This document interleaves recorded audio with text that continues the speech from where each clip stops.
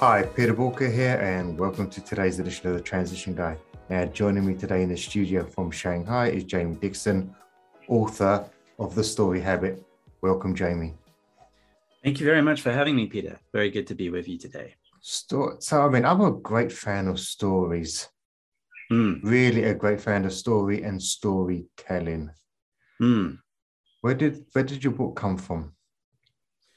Well, I work as a coach and trainer, doing a lot of leadership development programs. And a number of years ago, I started getting requests for storytelling.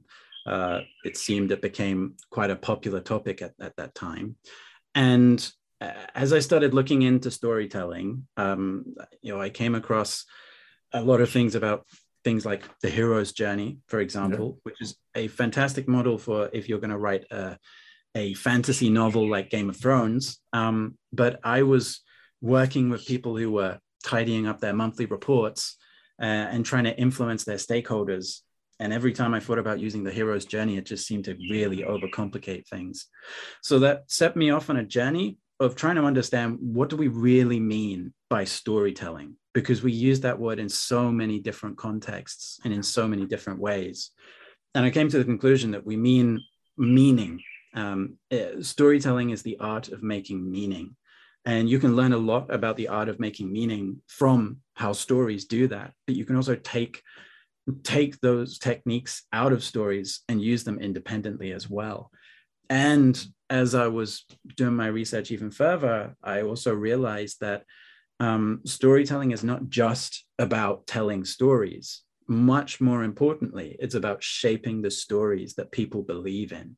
And that, I think, is the most relevant application for leaders. So that's interesting what you're saying, because a lot of people, they've probably read something like Donald Miller's story brand book. They've heard about the hero's journey. So they think, okay, let me tell you a story. But the reality is the story, and excuse my language, is shit. Not engaging. But more importantly, probably not believable. And you said something there about shaping the story. I know myself that that's probably something that I was never taught. I was never taught how to shape a story. How does one go about that?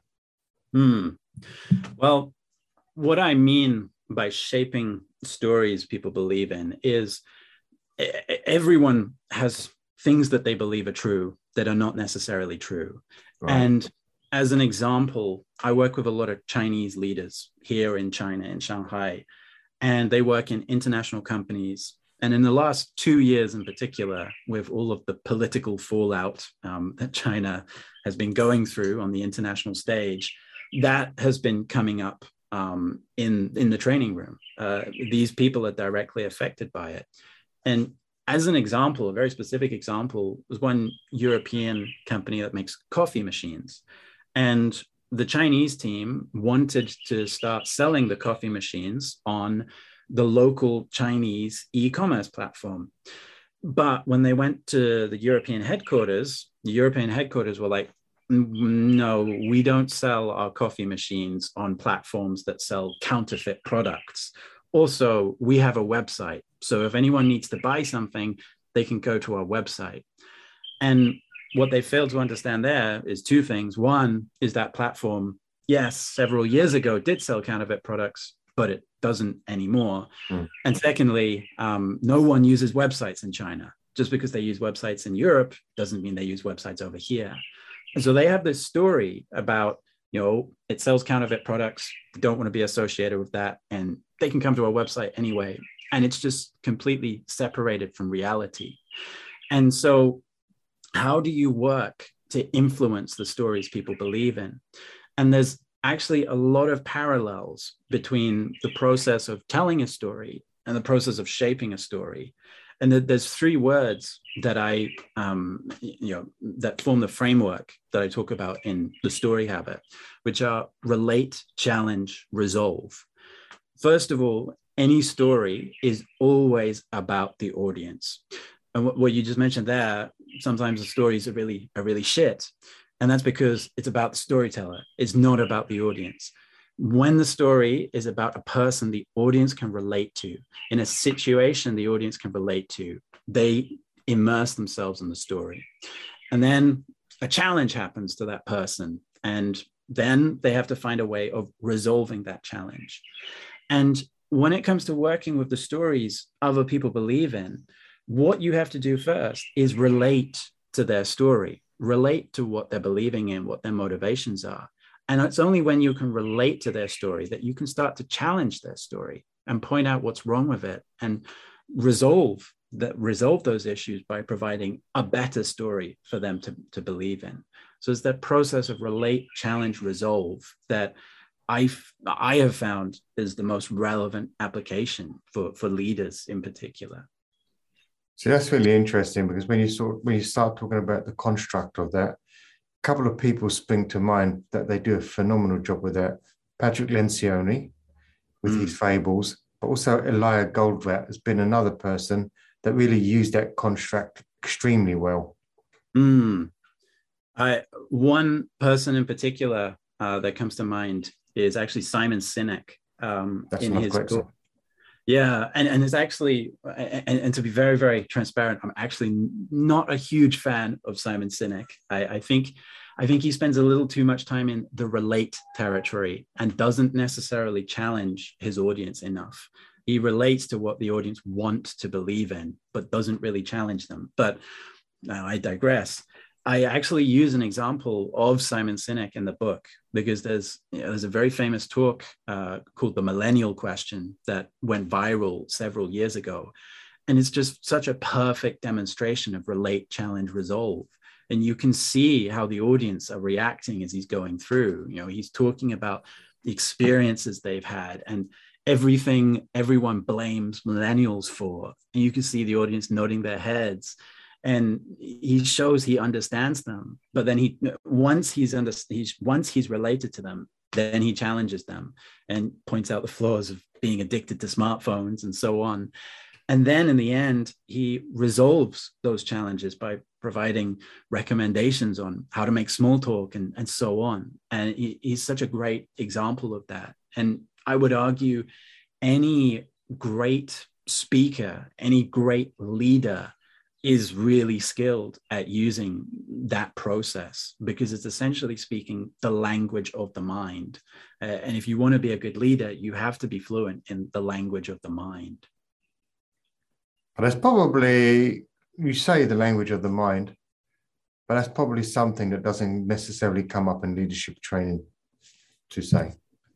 I've rarely have I ever seen it in a module that would say, let's go down this route. So if people want to learn this skill, develop this skill, harness this skill, how do they do that? Well, I would say, I'd say several things. I think one is the reason we love storytelling and stories so much is because they are speaking the language of the mind. Well, good stories are speaking the language of the mind. And the next time, if you want to learn about the language of the mind, the next time you really get immersed in a good story, maybe you're watching a really good movie, maybe you're even just hearing a friend share their story of what happened to them. The next time you really get immersed in that story, think about what's happening here exactly, and what is going on between the words that they say and what's happening in my mind. And there's a lot of things that you can, a lot of different techniques that you can pick out from there. But going back to relate, challenge, resolve, think of it in that way. How is this person relating to me right now? Or are they relating? Did I lose interest when they stopped relating? And when did that happen?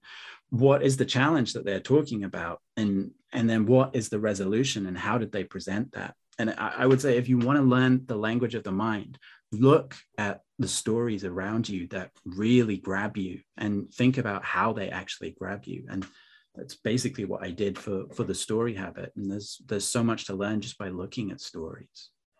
That's the one thing I probably would say that's drawn me to autobiographies, is that I absolutely love the stories. Okay, not everyone's autobiography is necessarily going to be my cup of tea or something that I can necessarily relate to.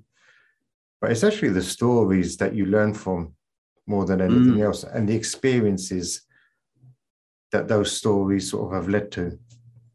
Absolutely. And I'm quite similar to you, because I actually find fiction very, very hard to get into, but I love biographies. And I'm actually fascinated by the age of exploration.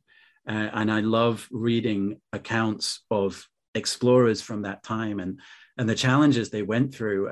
And I think it's so similar to how story works as well, the process of exploration. Because in a story, we are introduced to a person who has their story about how the world works. But then the world stops working in that way, and they're without a story. They're in unexplored territory. And we then follow them on their journey of exploring this new territory to form a story to help them navigate it. And that's probably why I'm so fascinated by age of exploration. There are so many really unique experiences that I would never get myself, but I can learn from reading about their discoveries. And it's not, yeah, and I totally agree. And I suppose that then in turn teaches us to probably, as you said earlier, from a leadership point of view, instead of talking to people through statements and commands, because that's basically what a lot of leaders still do. They sort of bark out commands and they sort of manage through statements. Maybe there's an element there where you can lead through stories, where you're giving people context to situations so that they can actually deeply understand why we're doing stuff, instead of always focusing on the what needs to be done. I would even go further as well and suggest that they look at the conditions that people are working under.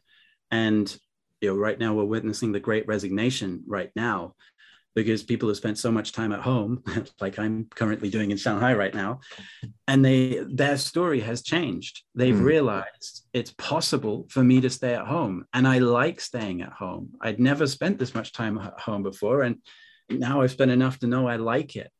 And the conditions have changed, and so their stories have changed. And I think when you're just asking people to give their time in exchange for money, that's not really the kind of conditions to create a story that motivates them. You really need to understand what they value. And one of the things human beings all around the world value is autonomy, and respecting that autonomy as opposed to forcing people. Because when you force people to do things, you pressure them, you threaten them, you give them more and more stuff to do and less time to do it.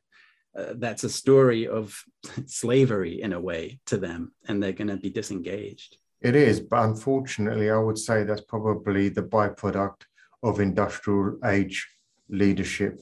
So, and again, I still think there's a big hangover where you've got leadership teams in their 50s and 60s and 70s actually, and occasionally 80s, where they'd grown up with that industrial age mindset. And times have changed, as you said, and they're still trying to rule on yesterday's operating system. Yeah.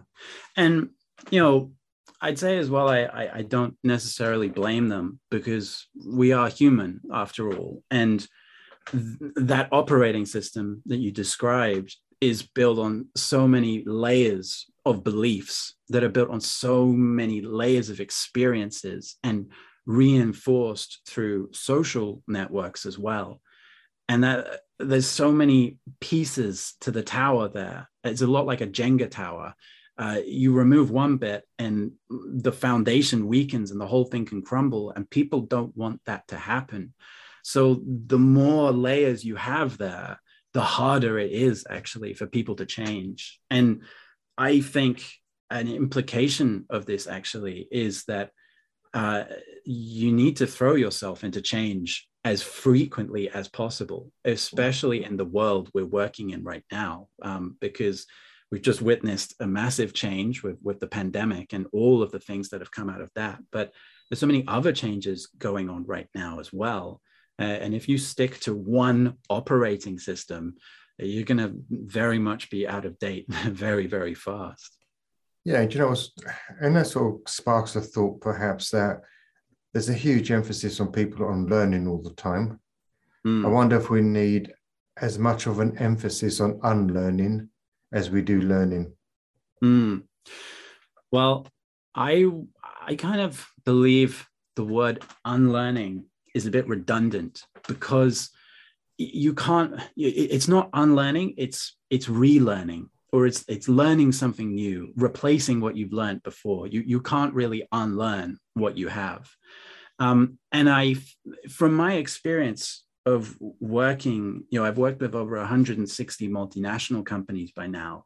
I really feel that a lot of people have forgotten how to learn.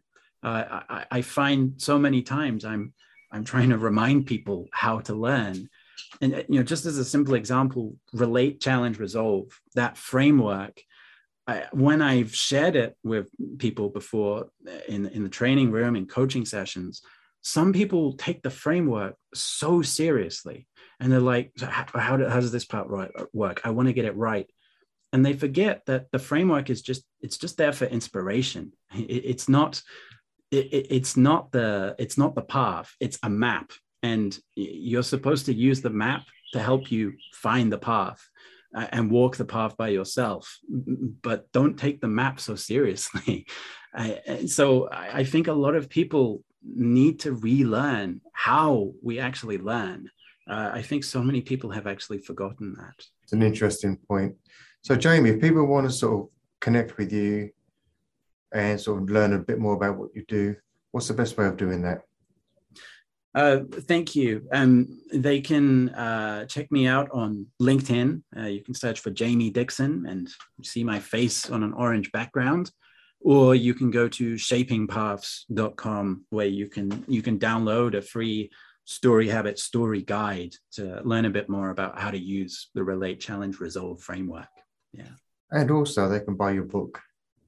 Yes, they can. Yes, it should be out by the time this is released. So yes, they can buy the book as well. Great.